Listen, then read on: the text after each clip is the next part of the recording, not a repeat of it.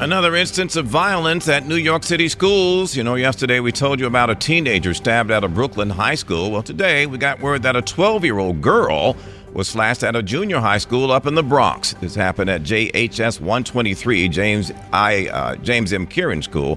This is in the Soundview section. About 9:30 this morning, cops say they responded to a 911 call there, found the girl with a slash wound to the right leg. She was taken to the hospital where she is stable. Police have a person of interest in custody. They also recovered the knife apparently used in the attack. We will continue to follow developments. We'll keep you posted.